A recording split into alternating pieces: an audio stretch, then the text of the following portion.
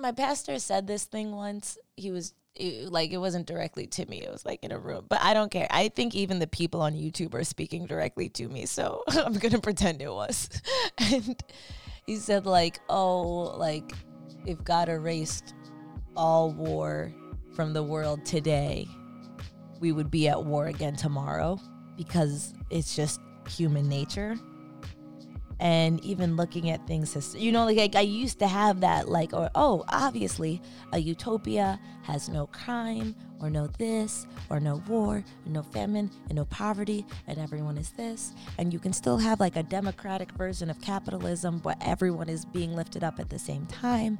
And, like I used to have all of these things, and then I was but the older I get and the more I like learn about history and war and the fact that we've always been at war, I don't know. So I do think what my utopia would be is a world where people aren't actively inflicting harm on another human being, and then where people get the chance to live out their body's lifespan. I'm Kimberly Drew, and you're listening to Your Attention Please, a Hulu podcast with iHeartRadio. Tomi Adeyemi has 2 best-selling fantasy novels under her belt, with another one on the way. Children of Blood and Bone came out in 2018, and its sequel, Children of Virtue and Vengeance, followed in 2019. And, as if that wasn't enough, Tomi's debut novel is already set to be turned into a film. I have been familiar with Tomi Adeyemi's work for some time now. I have always admired the way that she presents herself, especially in digital spaces, but I haven't had the privilege yet of reading her books. I want to start today's interview and episode with just that admission, because I know that many of you may not have read her books yet, but maybe we can all read them together. I'm so excited to break into Children of Blood and Bone. Cannot wait. But I will say anecdotally, I was recently on vacation with a friend who was reading the book, and it was almost as if that book was our third travel companion, because we would be in moments of complete silence, and then I'd heard laughter, and then I'd hear like, ooh, or like all of these gasps and reactions. And watching my friend devour the book really, really, really made me so excited to take my own adventure into Tomi's universe.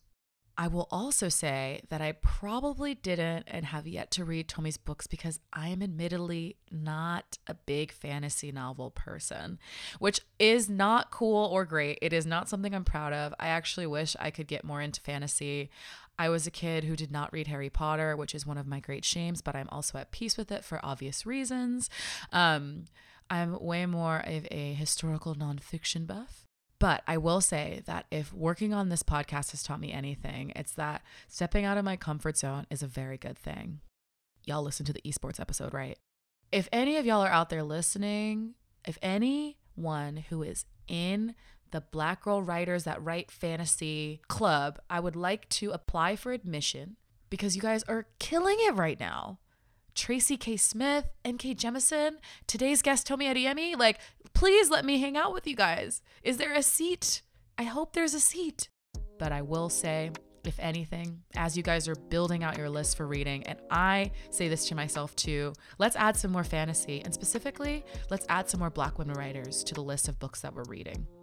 So, if she could have your attention, please, our guest today, Tomi Adeyemi. Hi, I'm Tomi Adeyemi, and I'm the author of Children of Blood and Bone and Children of Virtue and Vengeance. I'm so excited to talk to you. Really excited to just start the conversation talking about your segment on Your Attention Please. Could you talk about what it was like to work on that project, where the idea came from, and what it was like to put it together?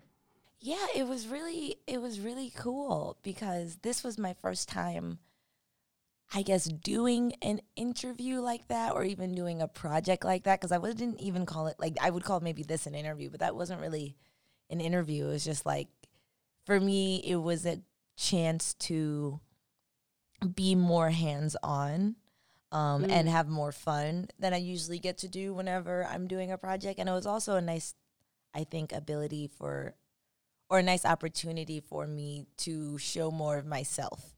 Because I think the last 3 years, how do I say this? I think both naturally and then also a little bit out of fear, I've kind of hidden behind my book or hidden behind the books because it's just more comfortable than being like, oh, yes, I am creating these books. And so this past, I don't know, I guess 2020, but recently I've tried to make the conscious shift to like step in front of the book and let it be a part of me as opposed to only me. So this was a really cool piece that reflected that, and getting to, you know, work with the script and just have a lot of fun and be dramatic and theatrical, which comes very naturally to me. It was just a really fun project, and I love the way it turned out. I wonder, for you as an author, do you feel, or what was that process like, going from being, you know, this literary figure, and then now you're becoming into this like pop culture icon in your own way? How did you prepare yourself for that change? What was the impetus for that shift? It's hard to pinpoint because all of these things are very gradual. I think it's something I realized, kind of, I psychoanalyze myself and the world and everything around me constantly.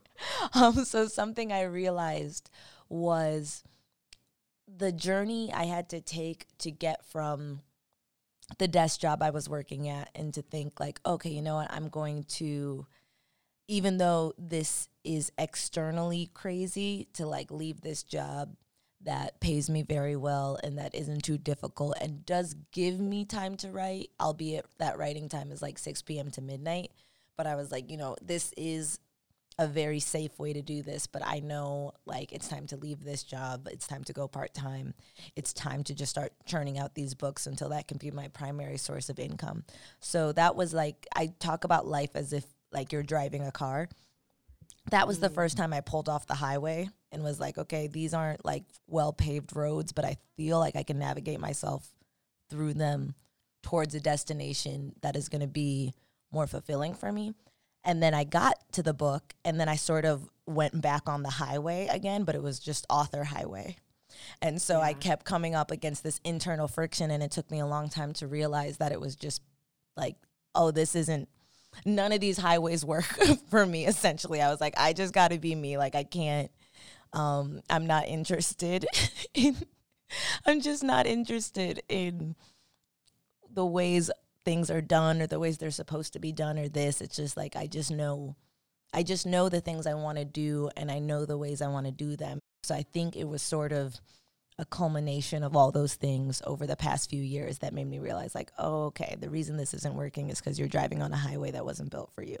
So you got to go back on those dirt roads and just, you know, put on Beyonce, put on Rihanna, and just drive through the forest. Yeah, it really is. It's just, that's what smooth jazz. You need less people in the car, no more minivan, get one of those Jeeps with the big tire on back and an open top. Like, you know, I really just sort of have put myself back in that car again. I think what's interesting, I recently left a full-time job and pursued creative, endeavors. And there is that moment where you kind of have to decide to depend on yourself and what you want to own. There's something, in that metaphor of veering off the path where it's almost sometimes better to be on these like untended roads, off-roading, when you know that you're going towards the thing that you want uniquely for yourself. Yes. It's so much better, because otherwise, like if we're sticking with the metaphor, it's like, yes, you can stay on the highway, and the highway is clearly a paved road. There's clearly several other cars to it, but like, does it take you to any place that you're interested in being? Right. And a lot of times I find the answer is no. And I think like a lot of people they don't take the time to, I have a lot of existential anxiety and like morbid anxiety. So I can't process days normally. I'm just like, oh my gosh, I exist right now. Think of all the people who have ever existed and the people who don't exist. And oh my God, that historical event I learned about in 3rd grade, that really happened and those people were real. And what did they do that day? They didn't live in Black, like that's how my mind goes. Yeah. So I when I was working at the production studio and like uploading ads to Twitter, I was just like, for me, I was like, you cannot make me do this. I'm going to die one day. Like, how dare all of us disrespect my existence to, you know? That is a word. That's that is what a word. it is. I was just like, why are we acting like we're not going to die? Like, I need to do something else or nothing, if not this. So I find when a celebrity or a public figure passes, there's that like everyone is slapped in the face with their own mortality.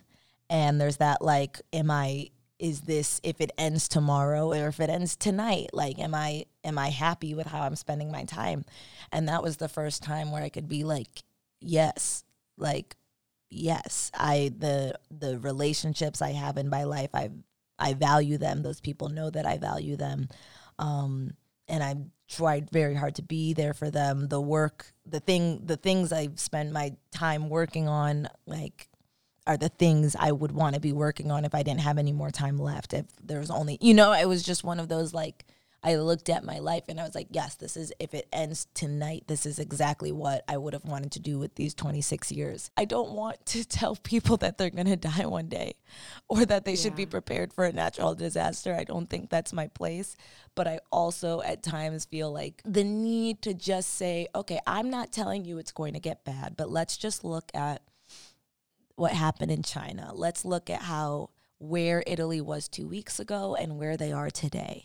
Like deciding who gets to live and who, I'm not telling you the apocalypse is coming, but let's just look. Don't feel so safe and so complacent in your society or in your, I don't know. Part of that I think is because of also writing and studying history. And the act of really putting like studying and thinking about war for 2 years and like ripping off that veil and then having characters where I'm trying to imagine what it would be like to be in that setting, and really trying to put myself there mentally and emotionally so I can write about it, has just really ripped off the veil of like, oh, everything we've ever learned about in history, like things were chill and until one day they weren't.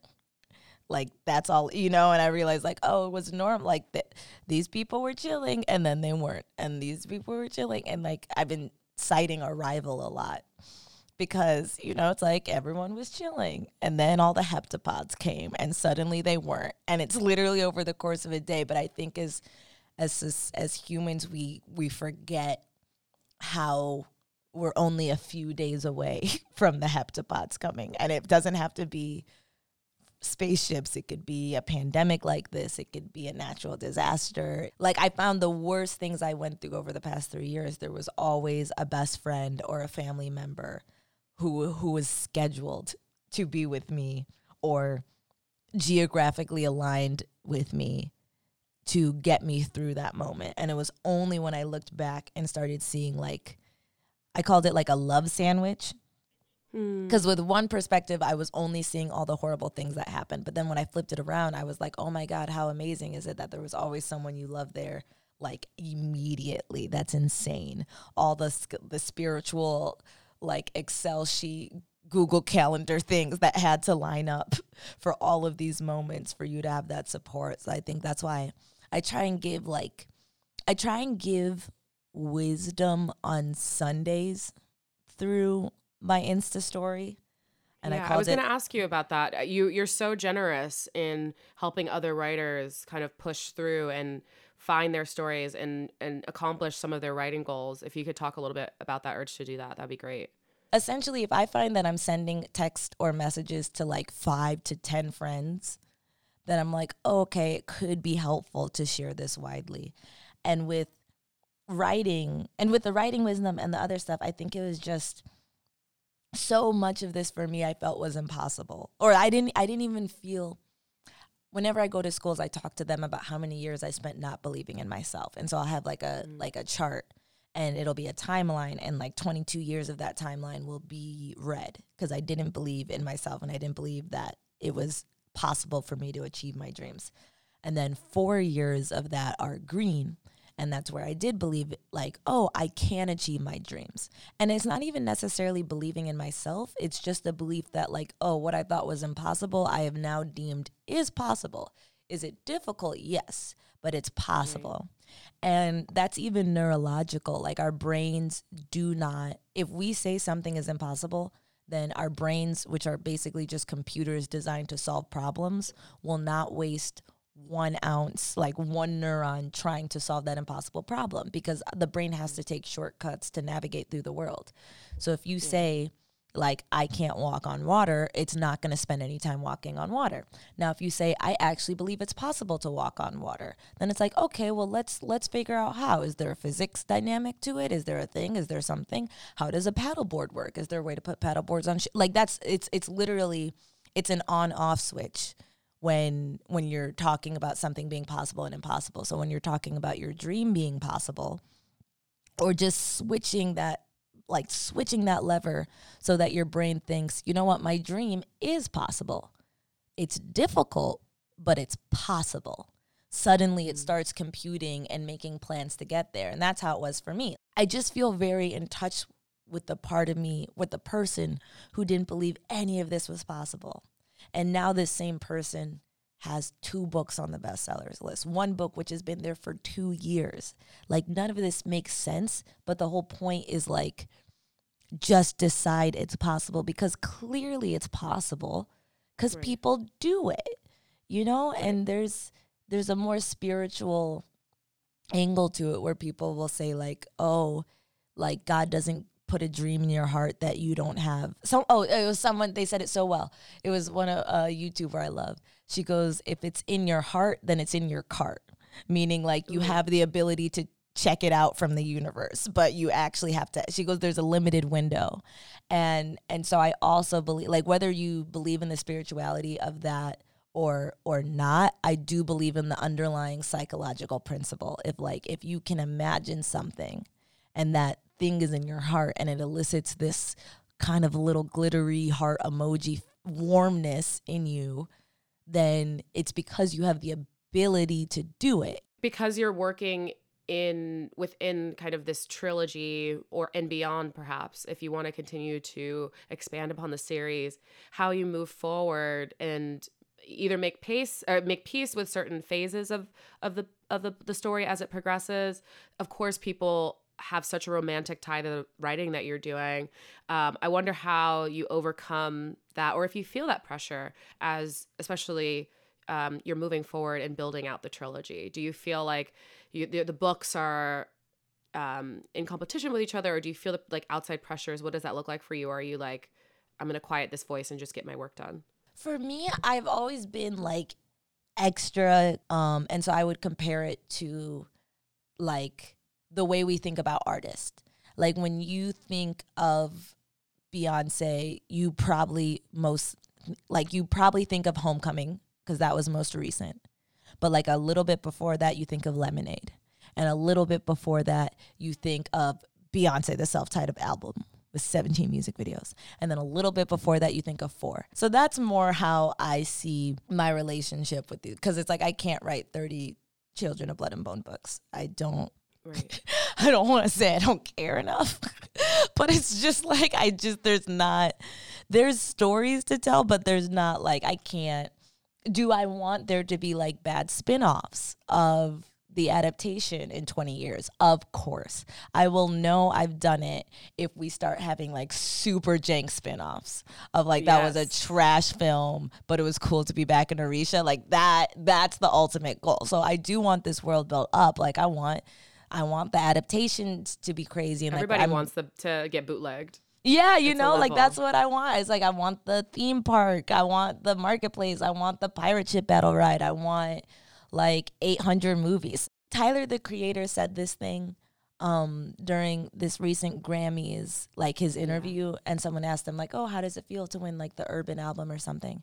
And he's like, on one hand, it's a huge honor. He goes, on the other hand, there's this sense that like, you know, for Black creators, you just put the word urban in front of it and give them an award there, when they should just be judged in the regular categories for their contributions.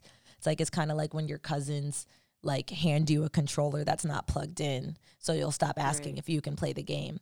And that metaphor really stuck with me. That's kind of also what I think life is. It's just like, okay, you have the controller. You don't know when your cousin's going to take it from you. And if you're playing Mario Kart, yes, you're going to crash back and forth and back and forth and back and forth. But eventually you'll get a mushroom and maybe you'll even get a star. And when you get that star, you're going to crash even harder. But it's like, it's just like, just play your life. Just play your life while you have it, while you have the controller. Especially because there's just so much pressure around success, and especially for Black creatives, it's not just about holding this controller without connection. It's like there might not even be the cord that connects you, but there's still this expectation of excellence and participation and kindness and generosity. There's an incredible weight that's on all of us, and it's hard not to pop off. I think low key, I was telling someone, like, I'm moving into this phase of like really loving everything I get to do now and all the things that I hope to get to do. And at the same sense though, it none of it beats being on the couch with my dog, eating Thai food and watching Bachelor. And a lot of times people think like, no, you're joking. I was like, no, like I have a lot of fun screaming at my television about all of the poor choices and toxic psychological behaviors that are playing out in real time. And I really like Thai food. And so I think it's just like, at least for me,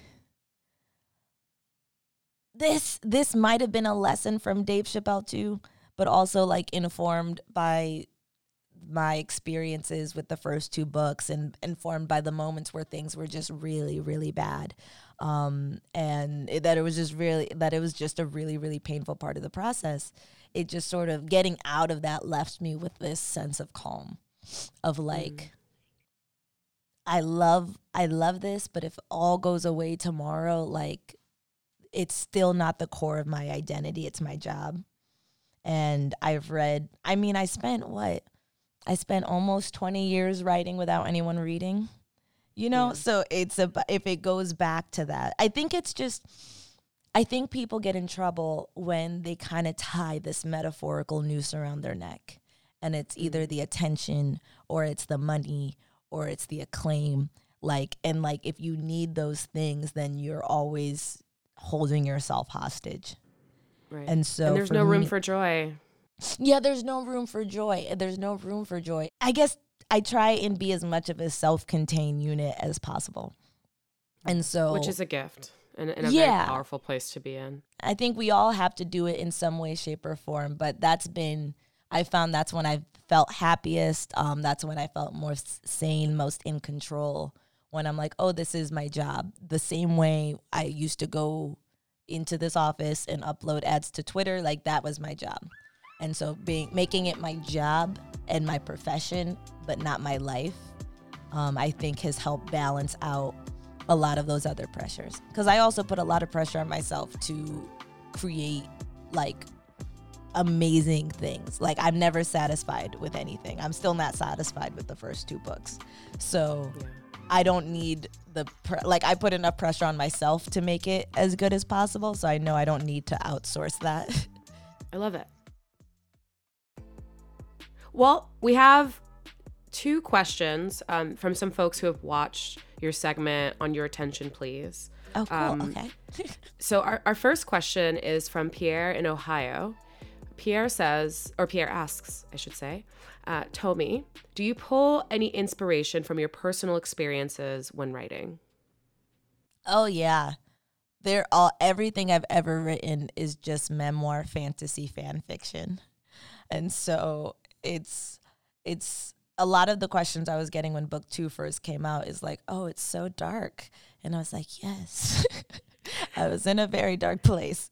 And so I mine as much from myself and from the people in my life as possible. And mostly I really mine my emotional truths, because I think that's what makes art resonate when it's like, whether it's a fantasy or whether it's real, it's like when there are universal emotional truths that every human being unless you have like an intense psychological disorder.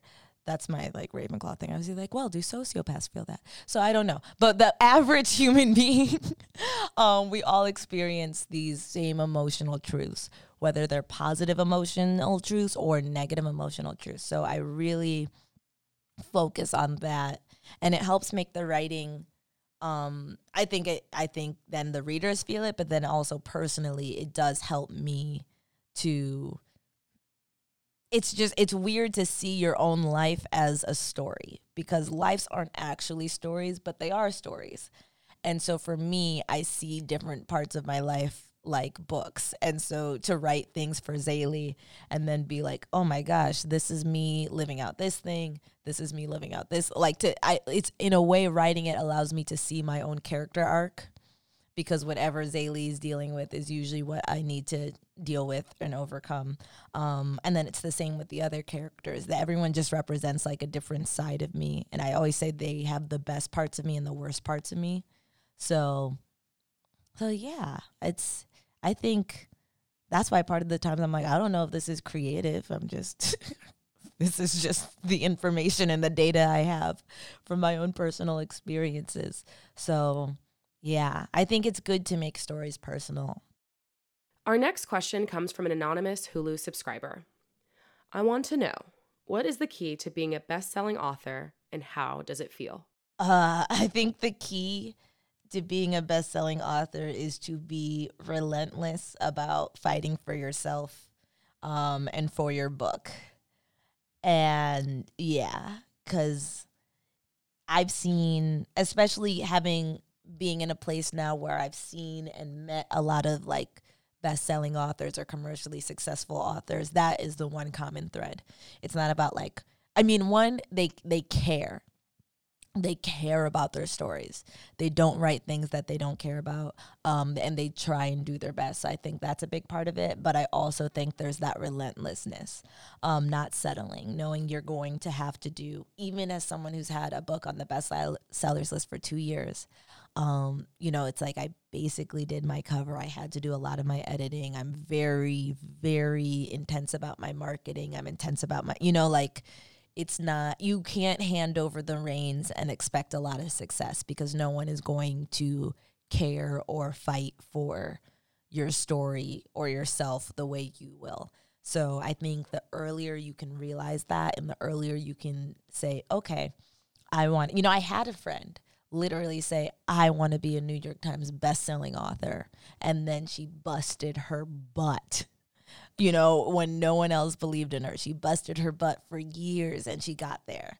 And, so it's like it's not that it's impossible. It is difficult, but it has to be your like, okay, I'm the protagonist. This is my goal. Now here are all the obstacles in my way. Let me fight them. And how does it feel? It's still surreal. It's still very surreal. There's this incredible high, like the first time you see your name on this list in which when you didn't even think you would ever really have a book out one day. So there is that high and that disbelief, and then it's mostly surreal. All of this stuff still feels very surreal.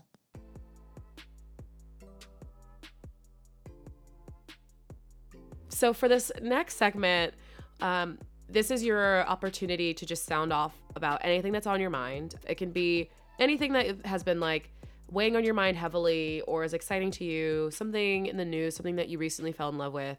But just 2 minutes, all you, go. Okay.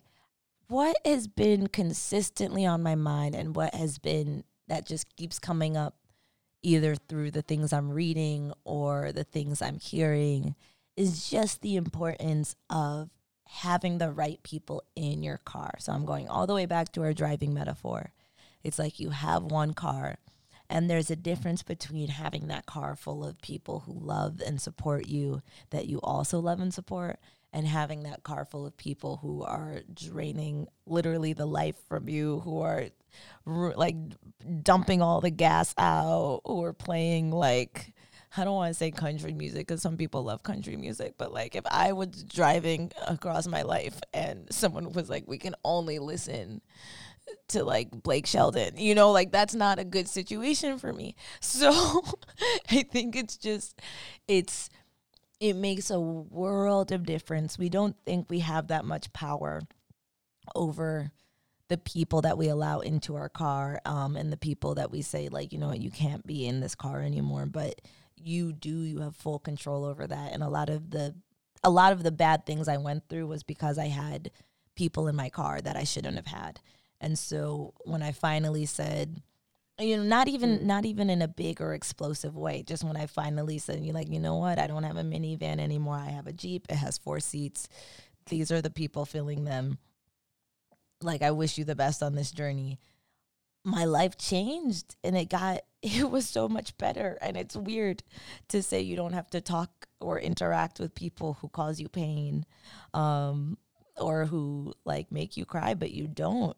You actually don't. It was a funny realization. So that's been, I guess, the thing I'm most passionate about is I think we, as humans, we tend to be really complacent, not just with like our lives, but also with the people in our lives. And I'd say people can be people are usually anchors or balloons. So it's like an anchor pulls you down. They drain you. They drain your time, your energy, your resources, your money. And balloons lift you up. They make you feel so euphoric. You know, they make you cry because you're laughing so hard or because you're so proud of them, you know?